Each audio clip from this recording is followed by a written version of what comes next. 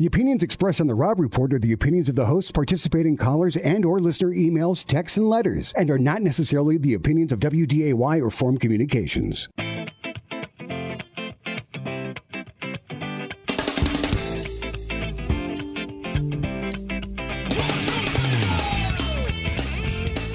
Welcome back. Welcome to the Rob Report, 970 WDAY AM 93.1 FM. Happy to be with you. 701-293-9000, 888-970-9329. Email talk at WDAY.com. Coming up today, we got Fargo City Commissioner Tony Gehrig. His, boy, Eric, in that city commission race, think what you want of his plan, but that guy kind of set a bonfire. Yeah, I'm not quite sure, but it seems like every one of the hopeful candidates for city commission seems to want Gehrig's chair. I don't know what it is. Yeah. Well, Gehrig's, I think he's right of center. I think a lot of people who are running are not. And I think that put a target on his back. I mean, but listen, say whatever else you want about the guy and his plan, and he's going to be on, and we'll talk. I haven't really spent a lot of time talking on his plan. I haven't had him on this program. I know he's been on with Jay and some other people, but I haven't really had him on here yet. But say what you want. He obviously identified a lot of issue that it was ticking a lot of people off. Now, whether or not he's got the right plan to address that issue, your mileage may vary. Frankly, I kind of like his plan. But I can understand people differing. But at the very least, everybody's talking about specials, which until Gehrig identified it was really, I don't think that was an issue on anybody's radar, at least on none of the candidates, Eric. And what I think is funny is he had the courage to be the first one to put out at least a suggestion. When he did so, he said, you know what? It's a suggestion. It's a starting point. This is one thing I identified that I think would work. And you go from there. But now when you hear these different candidates talk about it, well, it's his end-all solution. This is the definite plan that he wants to do. Basically, the way that they word it is like, no, he just threw that out there as a starting point. I interviewed him. Other people have interviewed him, and he said, hey, it can morph in different directions if we find something that works better. But none of these people came out before Tony did, and I guarantee you none of them would have, because nobody wants to be the first one to put it out there, because then all the other candidates can jump on and ridicule and find and poke holes. Yeah, well, good for him. And listen, I think it's a testament to him. He obviously knows the community well because he identified an issue a lot of people care about. Anyway, we'll talk with Tony coming up here at 12:30. At 1, we're going to have Secretary of State Al Jaeger on the program, Eric, an independent candidate for Secretary of State. Yeah, which is interesting. We're going to talk about that. And obviously, he was the one, Will Gardner, out of the race now because of that disorderly conduct conviction from 2006 related to him peeping in windows. Which, by the way, there was another talk radio host, Scott Hennon, who, and Mike McFeely called him out, rightly so, in a blog post yesterday. I just wrote my Sunday column about it. Some of the defense, and it's not just Hennon. Hennon, I think, is probably the most identifiable, the most vocal one. But I'm hearing a lot, not all Republicans by any stretch of the imagination, but certainly a vocal faction of Republicans kind of trying to defend Gardner. And I've heard it like, well, what were these girls doing? They weren't shutting their blinds. Oh, okay, so open blinds are now an invitation for somebody to come outside your window and drop trowel and watch you? That's ridiculous. The other thing I'll add to that is the fact, and you mentioned Mr. Hennon and his version of that story, he made it sound like that was the only window that he went up to, but that's according not to the true. Police reports, he was like going up and down. He would like pretend to tie his shoe and walk back. Pants open. Yeah. So it wasn't like he was strolling by on the sidewalk and glanced over and saw more than he wanted to see or saw more than he should have seen. That could happen to anybody. Right? Somebody leaves the blinds open. You're walking down the sidewalk. You look in. I imagine a lot of people have had that experience. That's inadvertent, right? What Gardner did was not inadvertent. No. And I don't like it, though, when people pontificate and then kind of twist the facts about what actually happened. No, listen, I'm disappointed. I like Will Gardner. I've known Will Gardner for years. I was happy to see Will Gardner defeat Jaeger at the convention. I thought for Republicans it was time for a fresh face. It was time for some fresh ideas.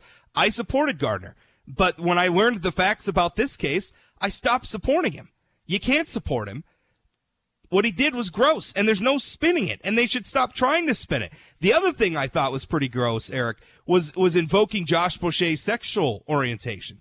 Now, Josh is openly gay. I mean, that's a fact that he himself has made public, and he's even, I think it's fair to say he's even fundraised on it. It's also irrelevant in terms of his qualifications for Secretary of State, and it's irrelevant in terms of what Will Gardner did. But we're bringing that up like that's somehow relevant. And I think the context he brought it up in was like, well, what Will Gardner did was sinful, and Josh Boschee is gay, and so that's sinful too. Are you kidding me? Are you kidding? It makes me upset. It makes me upset. And I don't understand.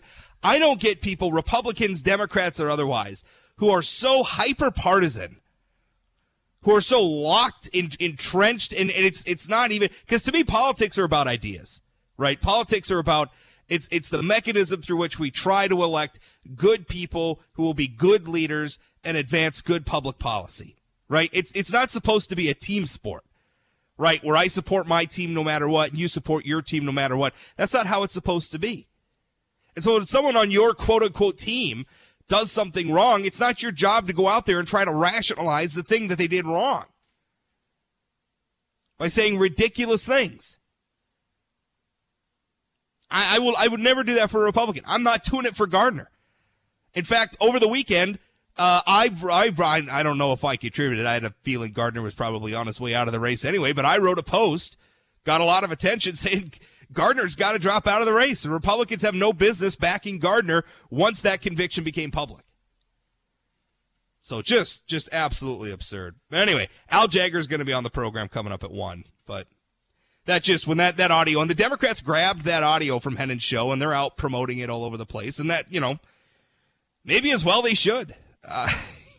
It's what a gross thing to do. Disappointing. Very disappointing. Gardner's behavior was disappointing. And really, the whole thing does a disservice to the democratic process, right? I mean, not only convention delegates at the NDGOP convention, most of them didn't know. If Gardner, maybe some people knew and they covered it up. I don't know at this point. I get the feeling some people had to have known, but it certainly wasn't widely known because I was in the room. I was talking to the delegates. If it was widely known, Gardner would not have won at the convention. And so really by concealing this, by not putting it out, really did a disservice to that convention, right? The delegates made a decision on who they wanted to be their candidate for Secretary of State without all the information. And that's too bad. And now, statewide, we're going to have an election where one candidate is weakened and the other candidate is bolstered, not because of their ideas and not because of their governing philosophy or their accomplishments or anything like that, but because one candidate imploded because he was a flawed candidate, shouldn't have been on the ballot in the first place. That doesn't do North Dakota, the state of North Dakota, any good at all. Right? We are benefited when qualified, competent, energetic candidates engage one another in a debate, and then we get to choose from among them. That's what serves us best, and unfortunately, we're not going to get that in the Secretary of State race. 701-293-9000, 888-970-9329, email talk@wday.com. Anyway, we can continue talking about that. The other thing I wanted to hit on here. Hey, did you see this court case about Trump and Twitter? I did not. What's going on? All right, so a federal court held yesterday that President Donald Trump cannot block Twitter users. It violates their First Amendment, their First Amendment rights, the court held. What? That doesn't make any sense. Because President Trump is a public figure. And there's actually, it's actually sort of an interesting, it's really sort of the first of its kind in, it's really sort of the first, case of its kind because, a public official using social media. And essentially the court is holding that because President Trump is an elected, and by the way, it's not his POTUS account, like the official President of the United States account. It's his real Donald Trump his Twitter handle that he was using even back when he was a private citizen. What they're saying is that because he uses it in an official capacity, that he can't block people because he's a public figure and he's using it in a public capacity, it then becomes a public forum, at which time people have to have equal access to it. And I'm not sure I necessarily agree with that. I mean, first of all, Twitter is not a public forum. And I don't think that somebody, because a public figure starts using a private service, I don't think that automatically changes that private service into a public forum. You know, if President Trump, everybody who uses Twitter agrees to the terms of service when they sign up for Twitter. Right? Now, you don't have to be a Twitter user. You don't have to be a registered user to read President Trump's tweets. You don't even have to be logged in. You could just go to his Twitter page and read all his tweets. You do have to be logged in if you want to respond to him, or if you want to retweet him or whatever. If you want to interact with his tweets, you have to be logged in. And when you logged in, you agree to Twitter's terms of service. And part of those terms of service is understanding that you can block people, you can mute people, other people can block you and mute you. And so what I don't understand is why the President of the United States can't use Twitter in the same way everybody else uses Twitter. I mean, if it's violating somebody, and by the way, First Amendment rights cover your right to speech, right? I don't know that they necessarily cover your right to interact with the president's tweets. That's the thing I don't understand. So what do you think? Do you think that the court has it right if President Trump wants to block somebody on Twitter? Is that a violation of their First Amendment rights? Now, that's what a court held on Wednesday. What do you think? 701-293-9000, 888-970-9329. Email talk@WDAY.com. We'll be right back after this. Don't go away. Welcome back, Rob Report. Talking about President Trump, a federal court. And by the way, over the break, I had a listener, Kyle, a message. He goes, "What court ordered the Trump Twitter ruling? Was it a state court or a federal court? Also, the public can still access him through his official presidential account, or they could send him a letter." It was a federal court, and the federal court essentially held that because President Trump is obviously a public official, and because he uses his Twitter, even though it's his personal Twitter handle, uses it to disseminate basically official messages, that it then becomes a public forum, and he can't ban people on Twitter. And I disagree with the court. I don't think that's the appropriate ruling. I think everybody who uses Twitter agrees to the terms of service, understanding you could be blocked, you could be muted, you could still access the president's tweets. Even if the president were to block you, you could still access his tweets by logging in. You can still read them, and they're widely reported everywhere anyway. So the idea that blocking people is preventing them from accessing public information, I think is a little silly. But what do you think? 701-293-9000, 888-970-9329. Email talk@WDAY.com. Caller, Tom, you're on. What's up?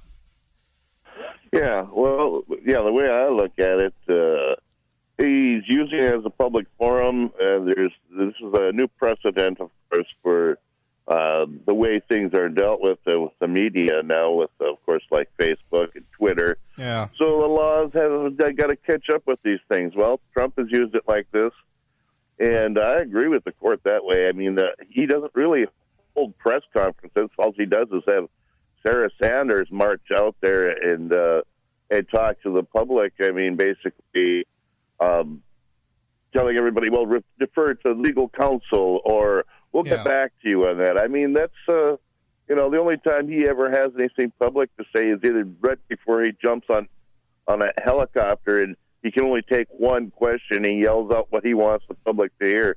He doesn't take questions from the media, from the press. He just blatantly says whatever he wants to say. Well, having somebody to block everybody's opinion of what he's going to say, and the press should probably start questioning him the same way. Say, well, Tom, I don't answer our questions in public. Just do it by via Twitter.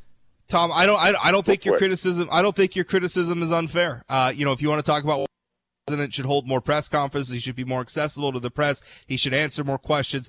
I don't think that's unfair. My problem with the court's ruling, though, is I think you're just seeing it through the lens of Trump. What I'm seeing it through is what this means for all public officials, who might be using social media. And my problem is the courts are essentially turning what are private companies into de facto public utilities.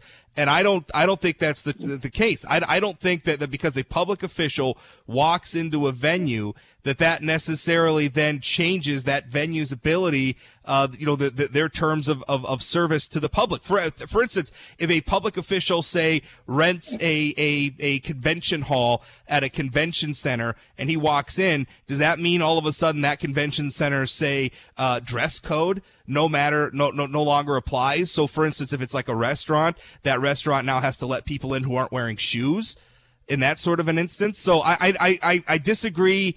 I don't want to start treating Twitter and Facebook like they're public services, they're public utilities. I don't think that's right. But I also don't think President Trump should be blocking people at Twitter. I would prefer him not to do that, but I don't think it violates anyone's First Amendment rights if he does that. Do you understand that argument? Well, that's something that's going to have to be looked at a little more carefully. But the president has used his Twitter account like nobody's business. I mean, Obama used his Twitter account to some degree, but I want to be clear. And he always was accessible no matter whatever. Yeah. I mean, he would hold a radio conference at least once a week, and then of course he had press conferences on a regular basis. Well, and he would actually show up. Yeah, and I want to be clear. We're talking about President Trump's personal Twitter handle. We're not talking about the @POTUS account. That's the official President of the United States account. That's not the one we're talking about. We're talking about the real Donald Trump one, his personal one. If his Twitter account is going to be considered official White House positions, then he should be using that one, not the private one. See, but I've wondered about this. Abusing his Twitter account, the way I'm looking at it. All right. Thanks for the call, Tom. Appreciate it. 701-293-9000, 888-970-9329. Email talk@WDAY.com. Eric, I've often wondered this because we've seen it flare up every once in a while. We saw it flare up earlier in the Senate race where Democrats kind of went after Kevin Cramer because, he tweeted back at Mike McFeely from his official U.S. House account, and they sort of accused him of using his official Twitter account for personal. So all these members of Congress, they have like an official account and then a campaign account. I always thought that was kind of dumb. Like, what's the point of that? Yeah, I would agree with that. It doesn't cost anything. I mean, I understand we don't want them using public resources to campaign. I get that. But Twitter's free. Right. Twitter doesn't cost anything. I don't see.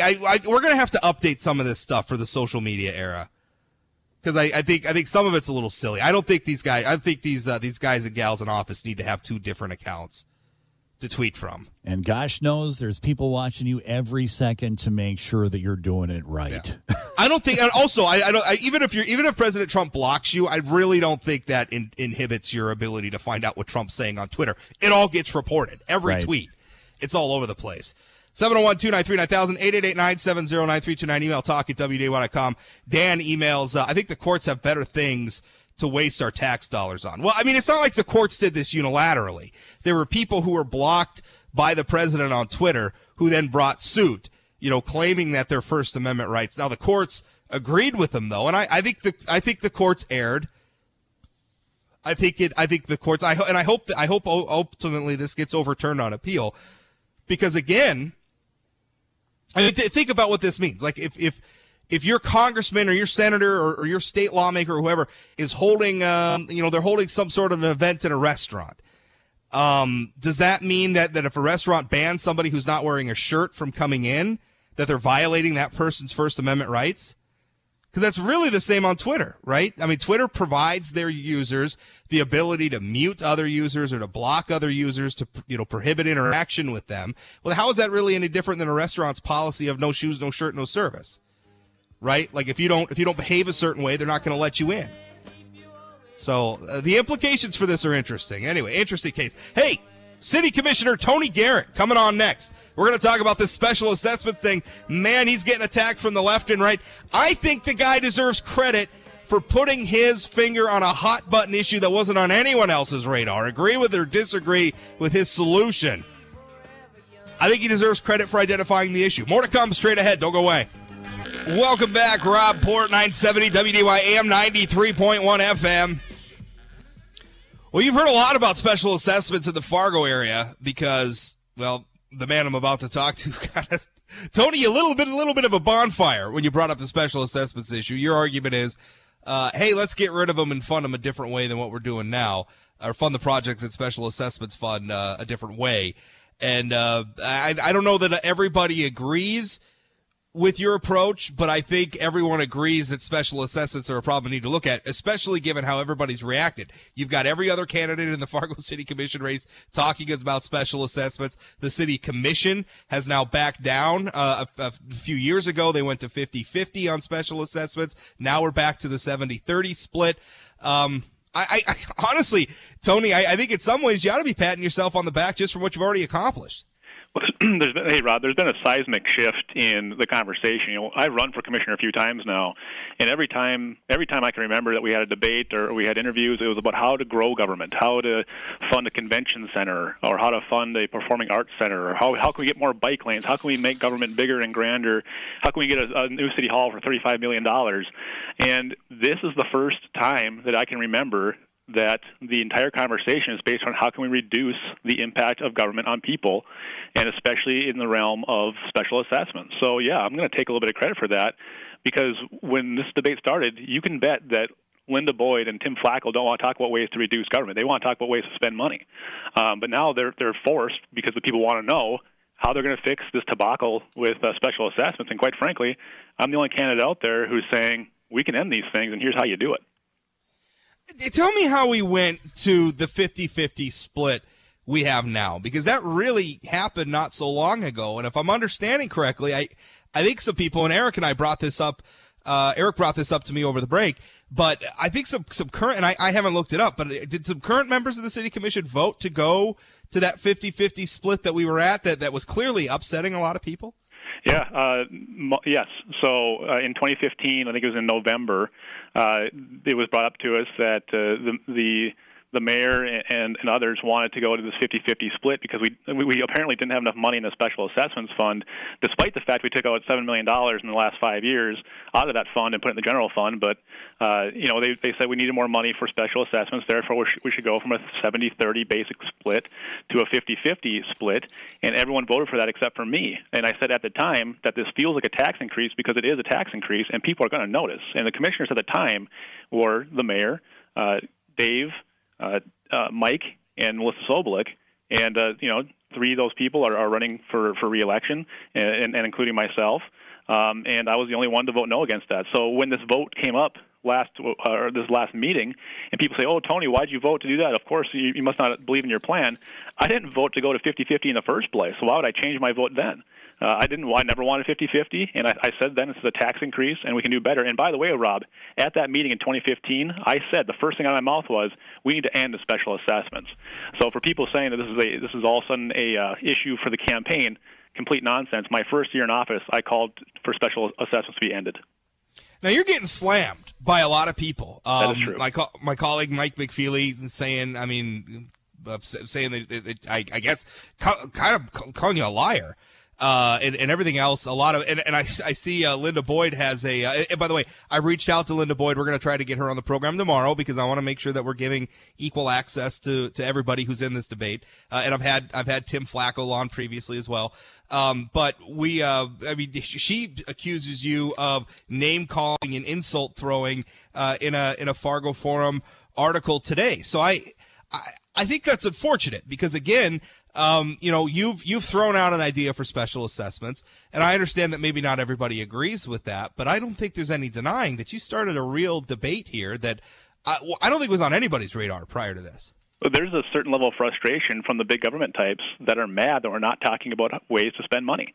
They want to be talking about convention centers and performing arts centers.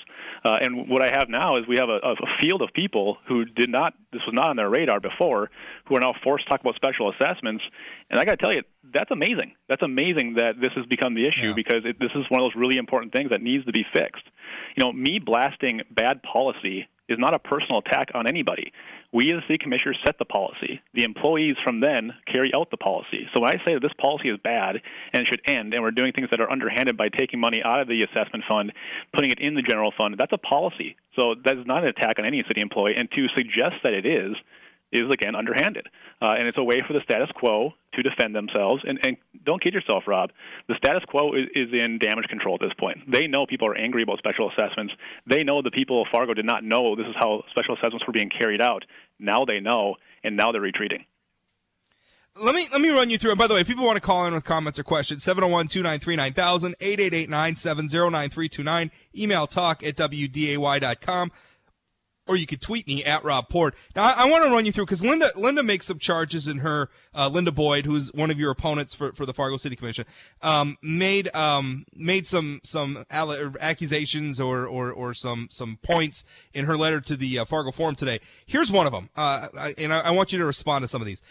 First one, I quote, Tony is using a figure of $13 million as the annual cost of infrastructure improvements, a figure he arrived at by averaging 5 years of projects, including 2 very low project years. The correct figure for 2019 is $28 million, and future years will likely be in the $24 to $28 million range. So if one were to apply Gehrig's proposed approach, Fargoans' utility bills would nearly triple, reaching over $130 per month just the water and sewer portion of the bill. What's your response to that? I mean, she's basically saying you got your figures wrong. Yeah, so her plan is to go back to 70-30, which has already happened, so therefore she has no future plan to fix specials any further.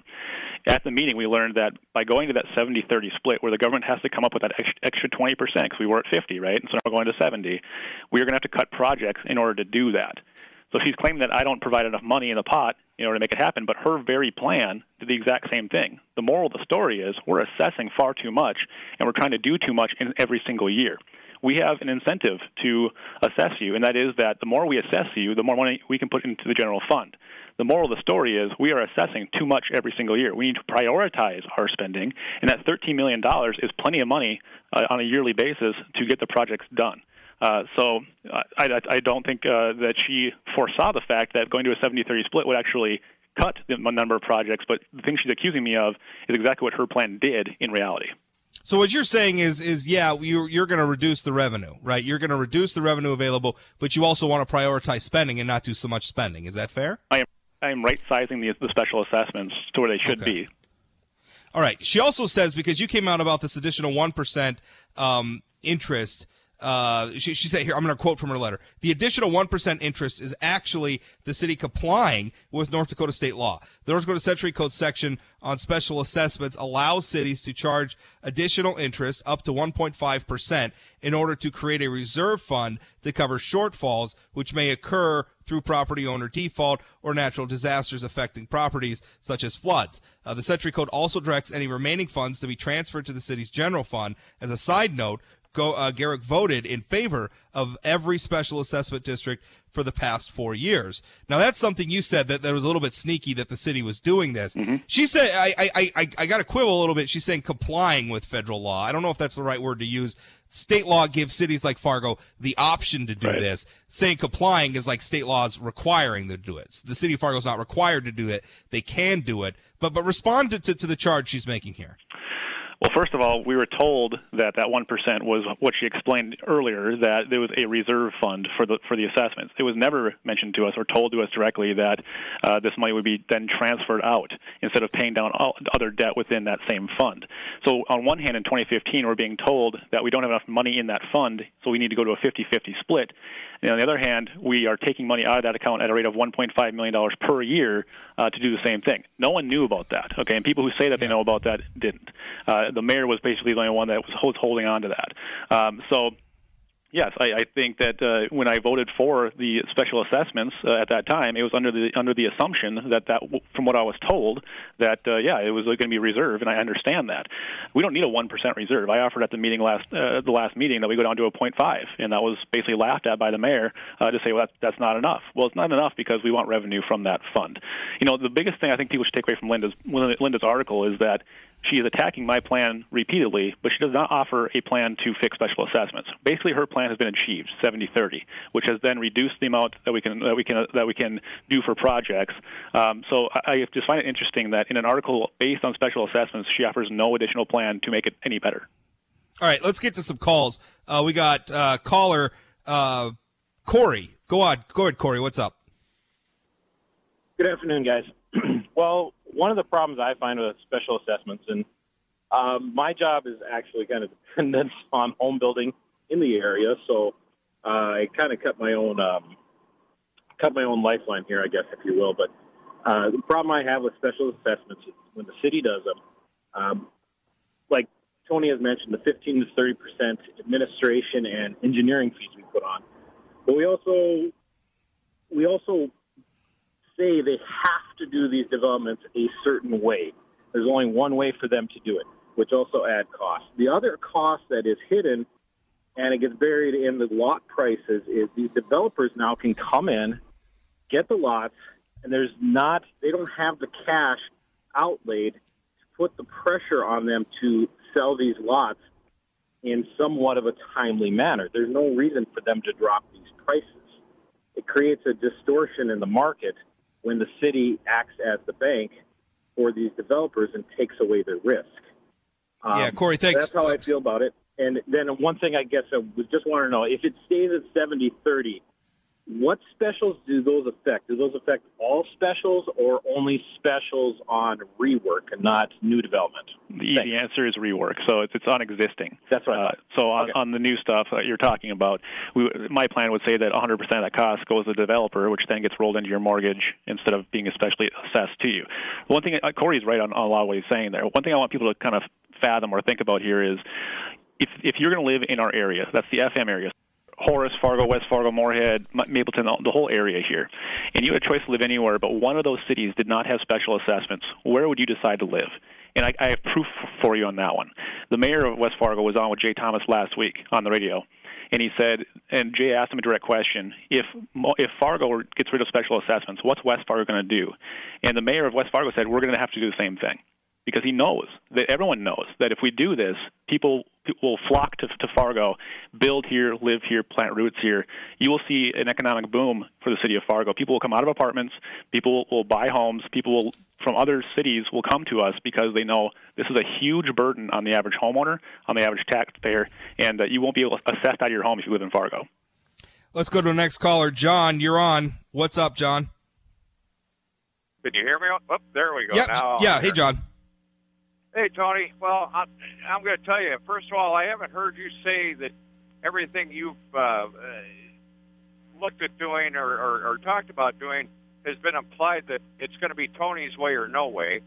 So I'm really glad, that you started this hornet's nest, because I'm looking at the current commission rate, and I'm looking at a bunch of former commissioners who sat by while all this went, and mystically, as well as a state legislator, and mystically, not one of them did anything to stop this issue that has been talked about numerous times over the years in relation to specials and in relation to the constant rising property taxes and assessment values that we're suffering in this town. Not one of them has proposed anything until, oh, look at this.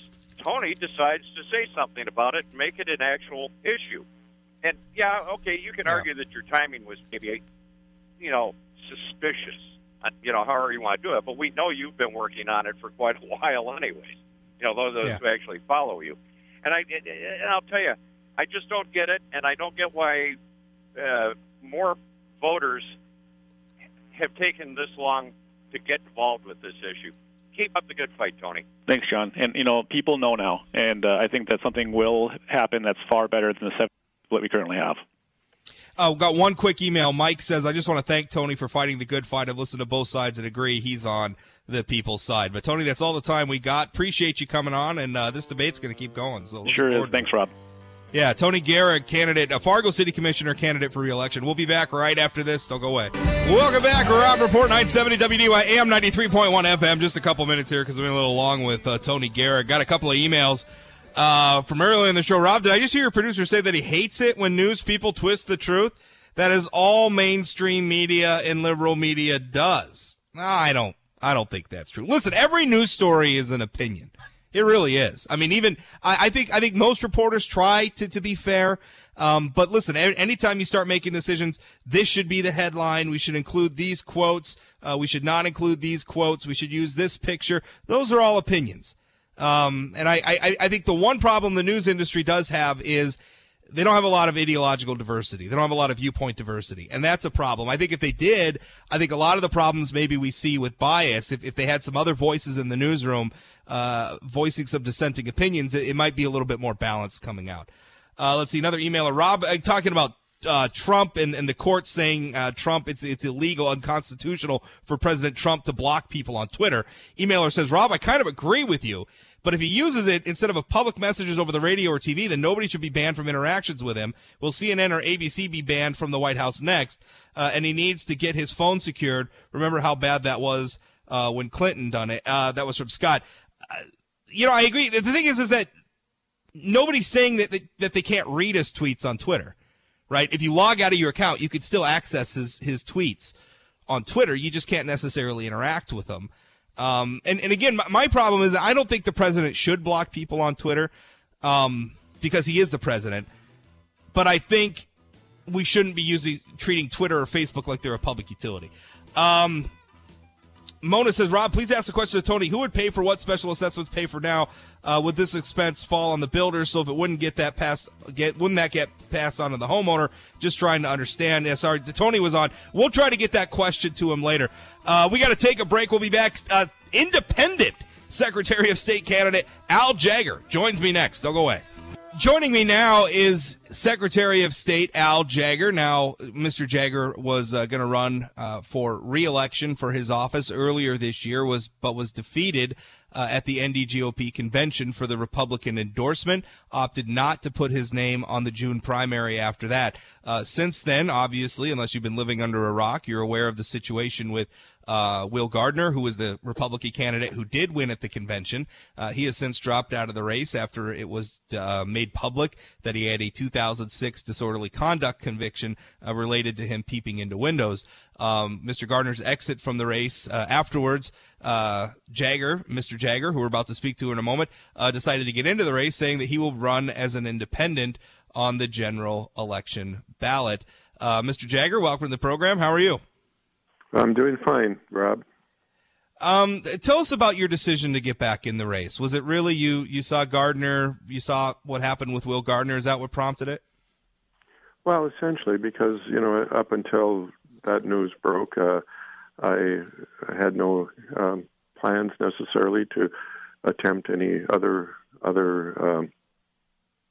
try to be reelected, and so when that news broke, obviously that changed everything, and so I decided at that time that that's something that I decided a year ago that I wanted to do, and so it wasn't a hard decision for me to go ahead and pursue this particular route. It's the only practical way of doing it because there's no way that a candidate can, regardless of the situation and regardless of the people, regardless of the political party, we're past the time where anyone could, under these circumstances, could be identified with that political party in the November election. For instance, the only option would be is to have a write-in candidate, and that write-in candidate would have to receive more votes than the person whose name was on the ballot. And since we already have over 10,000, probably today over 11,000 ballots that have been cast already, it would be virtually impossible for a write-in candidate to be able to receive the number of votes that would be required to be identified with the political party. And so the only viable option is to run as a independent candidate. Now, were you aware at all at the convention of Mr. Gardner's disorderly conduct conviction? Did you have any knowledge of that at all? No, not at all. First time I heard it was Friday night. I was returning from Fargo, and I received a telephone call alerting me to what was posted on the forum website, and that's the first that I heard about it. And any speculation to the contrary, is really just speculation because it wouldn't be true. The thing is that had information like this been known by anybody prior to the convention, that possibly something that would have surfaced. But Friday night was the first that I heard about it. We've got a caller on the line, Karen. Go ahead, Karen. What's up? Yes, please discuss the state computer system and updating it. Yes, well, where we're at right now, that it's a project that's been underway for 3 years because of the complexity of it and the funding and the background research and everything that went into it. And so by this summer, either July, August, somewhere in there, we'll be deploying an online system where annual reports will be able to be filed online, registrations will be able to be done online, contractor applications, contract renewals, virtually everything that we have in our office now will be online.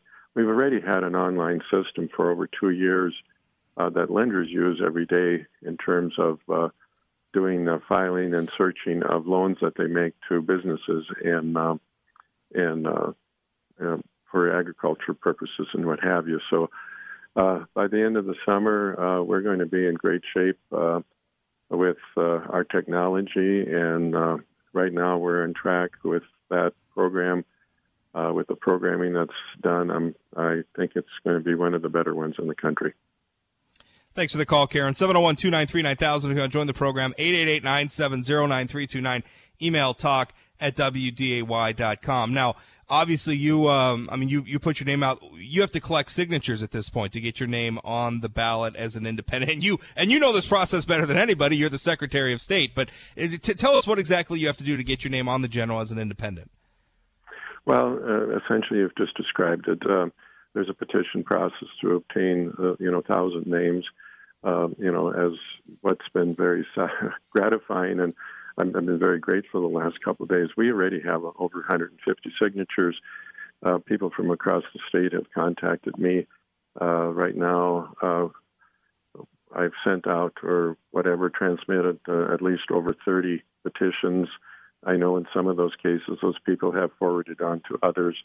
I would suspect that it's going to be a relatively short period of time, and we'll easily have exceeded the 1,000 signatures required. They don't actually have to be filed until September, but we want to get our signatures as quickly as possible. Now, at the convention, Will Gardner made an argument about your time in office. Now, you've been in office for a long time. You have a ton of name recognition. Obviously, you've been doing something right, because North Dakota voters have been electing you time and again since the early 1990s. So, I mean, that's a track record that I think speaks pretty strongly. That said, at the convention, Will Gardner, made an argument saying that in some ways you hadn't been quick enough to update some of the technology in your office and some issues like that. Republicans at that convention bought his argument, as testified by the fact that they voted for Will Gardner over you and gave him the majority of their votes. Now, Will Gardner's out. You're now going to be on the ballot as an independent, and I suspect the NDGOP is going to issue some sort of a letter or a statement endorsing you. But I think the Democratic candidate, Josh Boschee, is probably going to make the same argument that Will Gardner made at that convention delegates bought into. So what's your rebuttal at this point? I mean, when Josh Boschee comes out and say, listen, I'm making the same argument his Republican opponent made that Republicans bought into, how do you rebut that? Well, the thing is both of them have indicated that if they were elected, that they would modernize the office. And what I did prior to the convention, I said it at the convention, is that in response to the individual who just called, I just explained what we're doing. By the end of the summer, we're going to be one of the best in the nation. And so I'm not sure what either one of the candidates would have done come January in terms of modernizing the office, because by the summer it's going to be done. And so there's history here. There's the rest of the story in terms of why some things didn't work out, some things we were forced into. The fact is that we took a situation, for instance, the 24/7 filing system that's been underway for 2 years. If we hadn't taken the initiative under the previous plan, that would still not be done. But we got it done. We were able to get it done. The 2015 legislative session gave us the funding that we needed, and so we're on track now. Everything is great, and so the argument that we, or what we talked about, I talked about the excitement in the office. I talked about what is happening in the office. We'll go ahead with the same presentation, and if opponents want to say they're going to modernize the office, apparently they want to take it to. It's going to be done, and it is right now in the process. So I guess they can, if that's what they want to talk about, we're going to talk about our achievements. We got a caller on the line. Tammy, go ahead, Tammy. You're on with Secretary of State Al Jaeger. Al, I just want you to know, as you probably remember, many of us did support you because we did the research before the convention and talked to you. And we know you've been working 3 years on the technology. We know it was going to come out this fall. And it was it was real hard for many of us because we know that you've done the work, and we had faith in you, and we did support you. So not everybody at the convention went the other way, and I just want you to know I'm so glad you're back in the race because we need you there to follow through and to make sure that your staff has the follow-through over the next 4 years. Yeah, and I should make it clear. I mean, Will Gardner did win the majority of the votes, but there were quite a few votes for you as well, Secretary Jaeger. Well, there were, and I think I'm very appreciative of what the caller has just indicated, because what the caller just indicated is that's the truth.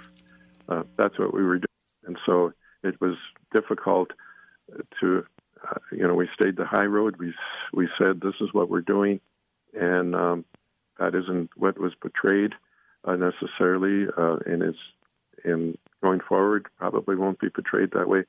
But the truth is, the record will show that we're doing it. It's going to be done, and it's going to be great. How are you going to have to approach? Are you going to approach this campaign any differently? I mean, every other time that you've been on the ballot as a Republican. Obviously, this is a very unusual circumstance this time around. Is it going to change your approach to the race at all? No, I don't think so, because I've always campaigned in terms of our accomplishments, and nothing's going to change in regard to that. As you mentioned earlier, my hope is that the process that the party has set up, which is appropriate, and I don't have a problem with that, they're going to provide a letter of support to an individual that they're going to select in June at their state meeting in Fargo. And this is no different than what happens with the Department of Public Instruction, Superintendent of Public Instruction, the letter of support. That individual, Kristen Baszler, received the same kind of, she was included in mailing, she was included in whatever. And so, the same thing's going to happen. I would suspect with me. I'll be, the party will give us the normal support that they would do. The thing is, over the years, and even after the convention, but this has been true during my entire time, there are a lot of people that vote for me because I'm Al Jaeger. I have Democrats vote for me. I have other people vote for me. They don't vote for me because some of them certainly do, and I'm identified with the Republican Party. But the way the way we've done my record in the office reflects in the people. I receive votes because of who I am, and not necessarily the party that I'm affiliated with. All right, last question. Have you spoken to Will Gardner at all since he dropped out of the race? Yes, we've had 2 discussions. It was very kind of him on Sunday. He called me to tell me he was withdrawing. It was very kind, because had I not known, within a matter of a few hours, I was called by members of the media, wanting to know what I was going to do. And if he hadn't been kind enough to give me a heads up, I would have been, kind of blindsided with the news, of his withdrawal. And so, I really appreciated him doing that, and I did thank him for doing that. and it allowed us just even a brief time to, going into Monday, because, at the time I was called on Sunday afternoon, we really didn't know what the law allowed. And so, that was sorted out Monday morning in terms of what the options are. Obviously, the write-in option, it just isn't feasible for anybody. And so, again, I think it's important that the people, remember that, well, this is the situation. This could have happened in any political party, in any other type of office.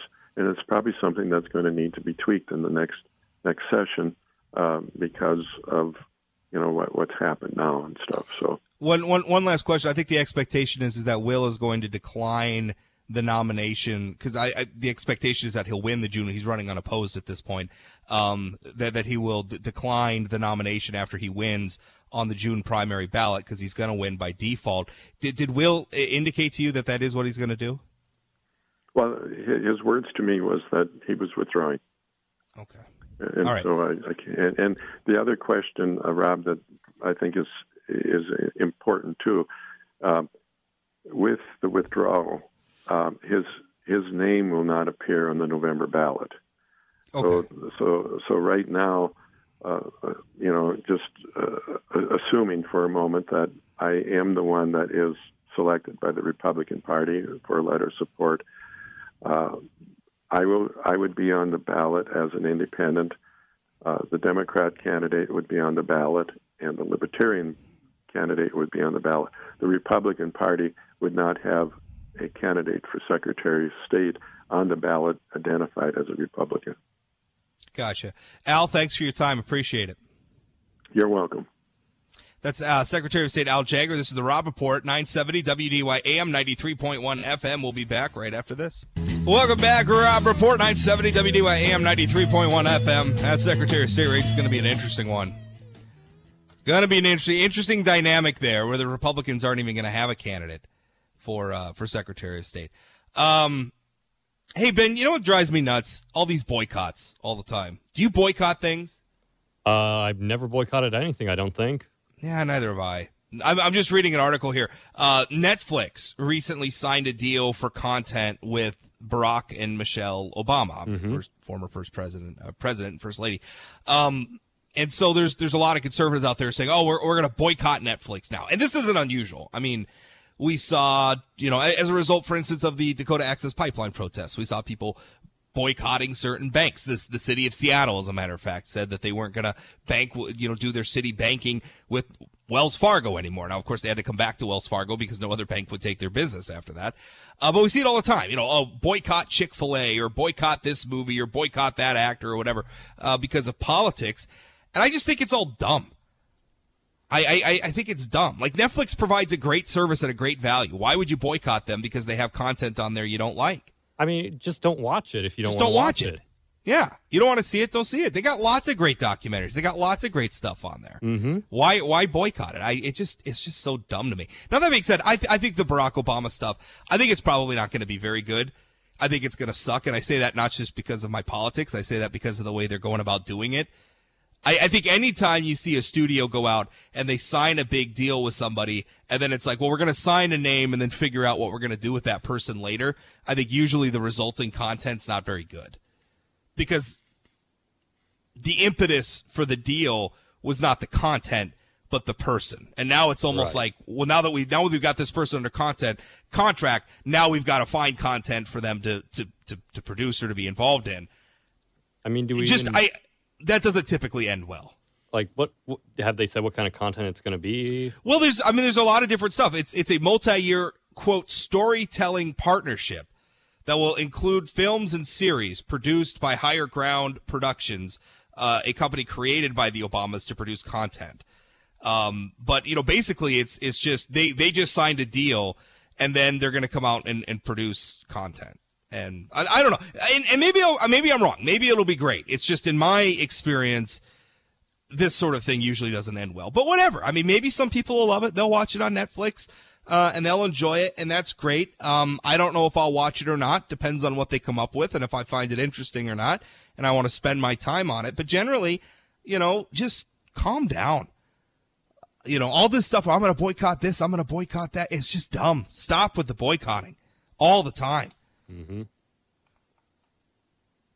701-293-9000, 888-970-9329. Email talk at WDAY.com. Yeah, I don't know. I have never in my life. I tell you what, as a conservative, Ben, if I stopped watching movies that had liberals in them, you'd have nothing to watch. I'd have nothing to watch. Well, I don't care. More to come straight ahead. This is the Rob Report. We'll be right back. Welcome back, Rob Report, 970 WDAY AM, 93.1 FM. What does everybody think of this new NFL rule thing? You see this new NFL thing on the anthem protest, Ben?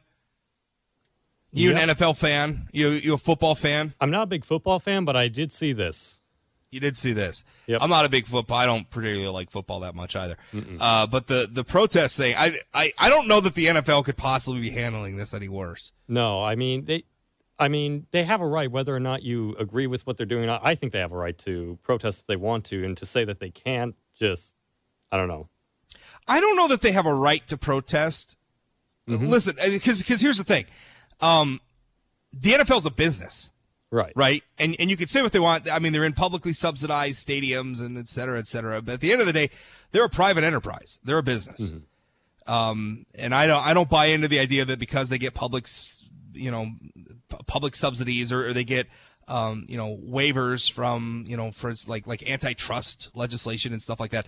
I don't buy. To me, that's an argument for ending that sort of special treatment for professional sports leagues, not curtailing their ability to do their business the way they want to do it. For the NFL, it's a perception thing. I mean, this is very much tied in. The NFL exists to make money, both for themselves and for players. Obviously the players have their own union, and it's a, those two, the owners and the NFL and then the players, they work together, and it's an enterprise to make money.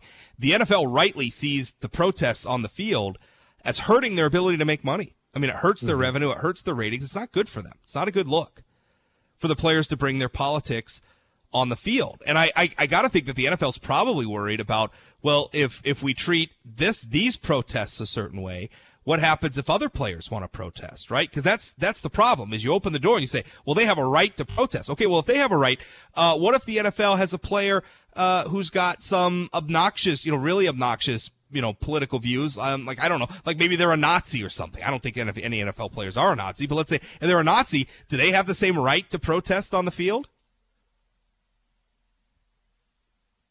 Oh, Ben, you're not. I can't hear you, Ben.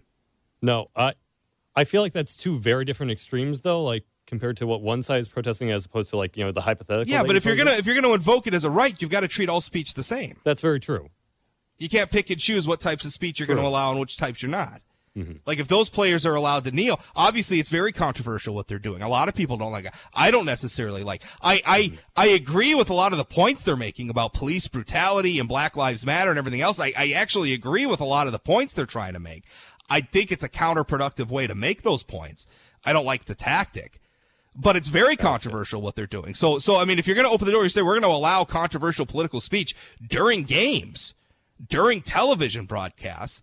I mean, I don't think the NFL wants to open the door to that. Does the NFL? What if a pro-life? What is like a born-again Christian quarterback wants to bring his pro-life views onto the field? Are they going to be allowed to do that? That would obviously be very polarizing. Whatever your views on abortion are, that would be very polarizing.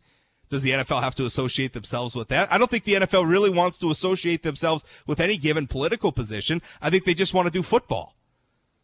And so from that perspective, I don't have a problem with the NFL saying, listen, you got to leave your politics at home. McDonald's probably doesn't want their employees to wear Make America Great Again hats while they're serving up cheeseburgers. See, now I'm just imagining the fry cook taking a knee as they're getting the order. Yeah. When you went to McDonald's, that's the first thing that popped into my head.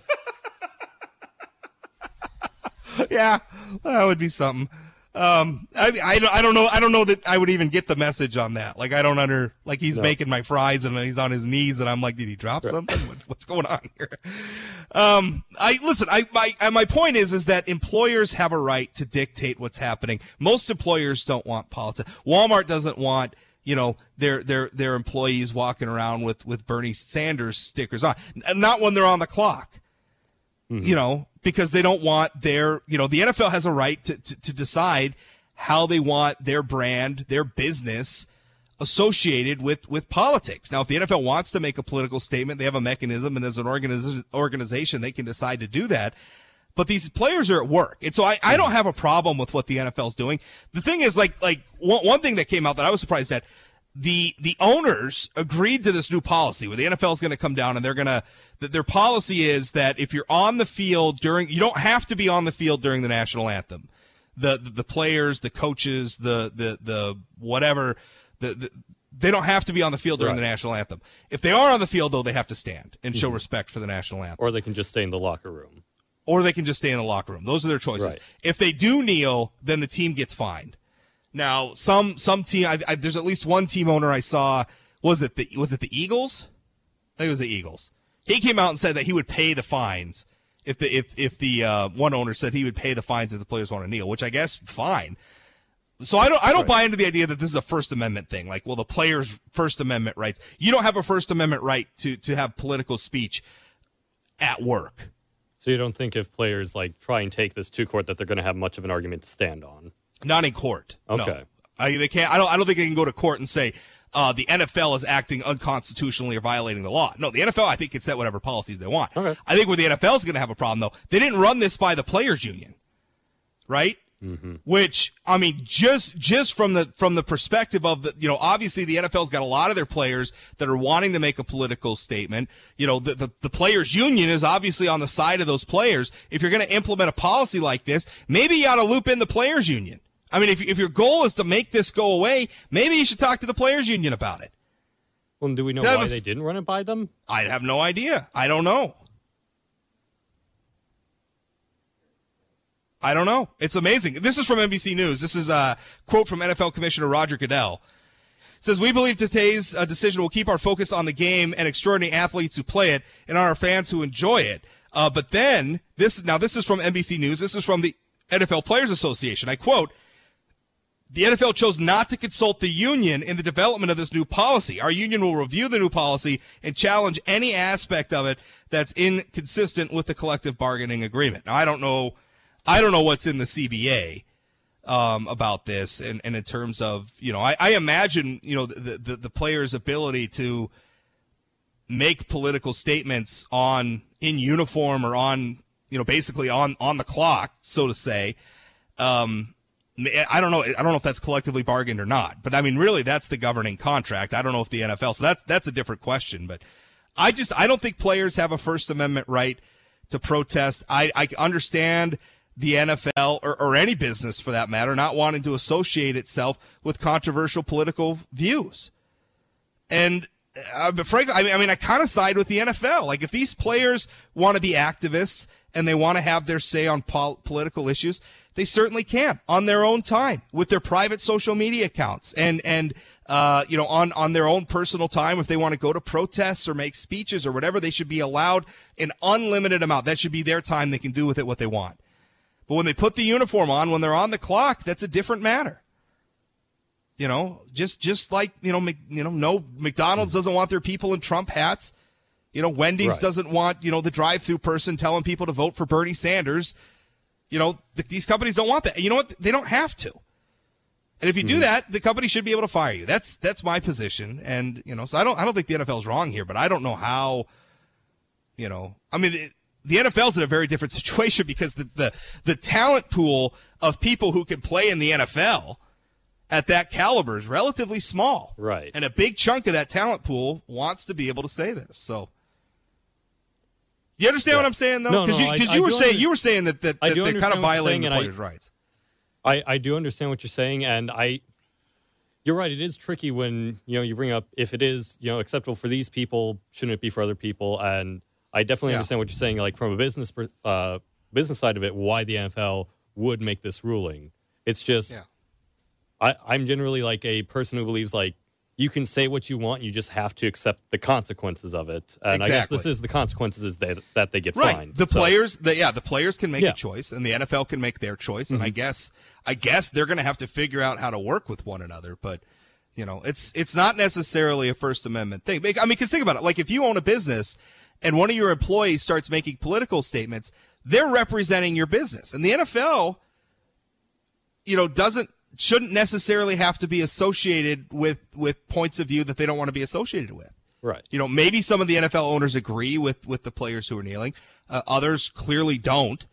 And some probably just want to play football. I'm sure, there's plenty of people who are just like, can we get past this and get back to the game? Yeah. I think there's a question of decorum here, like sort of a time and place thing. And I'm not saying legally. I mean, I don't think anybody in this is doing anything. The players aren't doing anything illegal. No. The NFL's not doing anything illegal. No. But I think there's a time and place thing, like a decorum thing. I understand that these players have something they want to say. Just don't do it in uniform. They can stand up for these issues, just not on the field is kind of what you're getting at. Yeah. Yeah. That's fair. Yeah. So I don't want to silence the players. I want everybody who has a point of view in America to be able to express that in a fulsome way and be in the debate. But it becomes hard when you sort of have rights that conflict one another, because as much as these players have a right to their point of view, the NFL owners have a right to their point of view, and not having and choosing which points of view that they want to associate themselves with. So that's the tough thing. What do you think of this NFL rule? 701-293-9000, 888-970-9329. Email talk@WDAY.com. We'll be right back after this. Don't go away. Welcome back. Rob Report 970 WDAY, AM 93.1 FM. Now, Ben, we got a call during the break, and the caller wanted us to Google something about getting paid to stand to play the national anthem. No. So what it was is he said that the NFL gets paid to play the national anthem, is I believe what he was trying to say. And I Googled it, and I haven't found anything so far on that. Yeah, I searched for it, too. I didn't find anything. I did find this that was interesting, though. Yeah. Up until 2009, the players weren't required to be on the field for the national anthem. Really? In fact, it was pretty typical process that they'd play the national anthem and they'd be doing all the pregame stuff, and then the players would come out after. But they usually, most of them spent the time, the national anthem in the locker room. The NFL made a rule change in 2009 in order to make the players look more patriotic. NFL, and I'm reading now. This was actually reported last year. NFL spokesman Brian McCarthy confirmed this morning the practice began in 2009, adding, as you know, the NFL has a long tradition of patriotism. Players are encouraged but not required to stand for the national anthem, but they are required to be out for the national anthem. And that's actually one of the rule changes that the NFL commissioner just announced. There was previously the game operations manual is being revised to remove the requirement that all players be on the field for the national anthem. So they're actually going back to their 2009 situation where they don't have to be on the field for the national anthem. Okay. Do we know why? I mean, they said they wanted to be more patriotic. Was there something that was going on at the time that they were just like, we need to? I don't know. I don't know. It was 2009. That's 8 years after 9/11. Right. I remember after 9/11 in baseball, and particularly, because I'm a Yankees fan, so I watch the Yankees, and they obviously have, because of where they play, a different connection to 9/11 maybe than a lot of other teams. But I know, like, the seventh inning stretch, for instance, became a very different thing after 9/11, where they play God Bless America, and all the players are out there for it and everything. That became different after 9/11. So I don't know if it was that sort of a thing, but that's 8 years after 9/11. So I don't know what it was in 2009 specifically that prompted that. I mean, that was the beginning of Obama's term in office, right, and the end of George W. Bush's term in office, but I'm trying to think of something specifically. Yeah, I mean, like you said, had it happened at 9/11, then be like, okay, well, that makes sense, but that just seemed like an odd time, and like very arbitrary time. You know the first time the national anthem was ever played? No. In public? Was that a baseball game? Which team? Of course you had to stump me. I'm going to be all smart with my baseball trivia, and you stump me. I don't know which team. I remember it being mentioned in Ken Burns' baseball documentary, though. Oh, I haven't seen that one yet. I do love his stuff. It's great. It's a little, well, the modern stuff's a little dated now, obviously, because it was made a long time ago, but right, great documentary. But, baseball has always been closely associated with saying the national anthem beforehand. But I don't know. I mean, Here's it. We are a big country, and we pride ourselves on the value that you are allowed to dissent from conformity, right?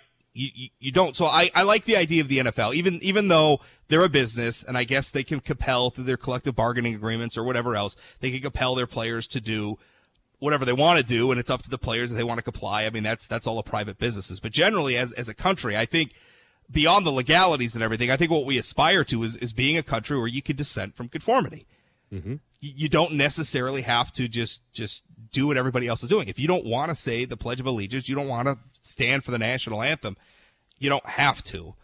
But I think where people lose the thread sometimes is that everybody has freedom to make those sorts of choices. And so if you choose that you want to stand for the national anthem, the NFL or your employer or somebody else could choose that they don't want to be associated with you anymore, or that they're going to do their business in a certain way. So I don't know. That's the situation.